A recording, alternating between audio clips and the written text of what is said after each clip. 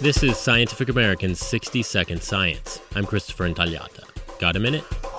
One of the great promises of stem cell biology is to use a patient's own cells as a template to build a real, working organ or tissue in the lab. One prime example, a treatment for diabetes, by turning stem cells into working pancreatic beta cells, which release insulin. The existing beta cells that our lab and others have created were, I'd say, 90% of the way there, but 90% still means not functional. Ron Evans, a molecular biologist at the Salk Institute. Evans compares the first batch of stem cell-derived beta cells they made to a darkened room. If you walk into that room, there may be everything in it that you need to be a complete room with furniture and chairs and everything else, but it's dark. And the key is, what do you need to turn on the light? That light switch, Evans discovered, is a gene called estrogen-related receptor gamma.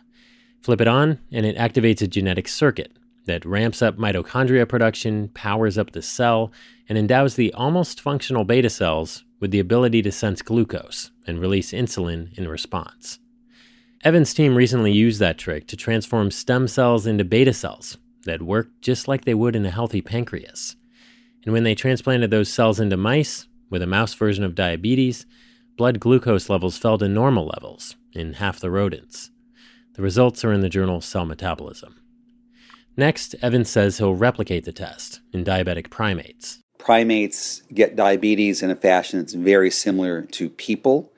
And if it works in a primate, very high probability that it's going to work in people. And if it does, we might someday replace a shot of insulin with a shot of cells.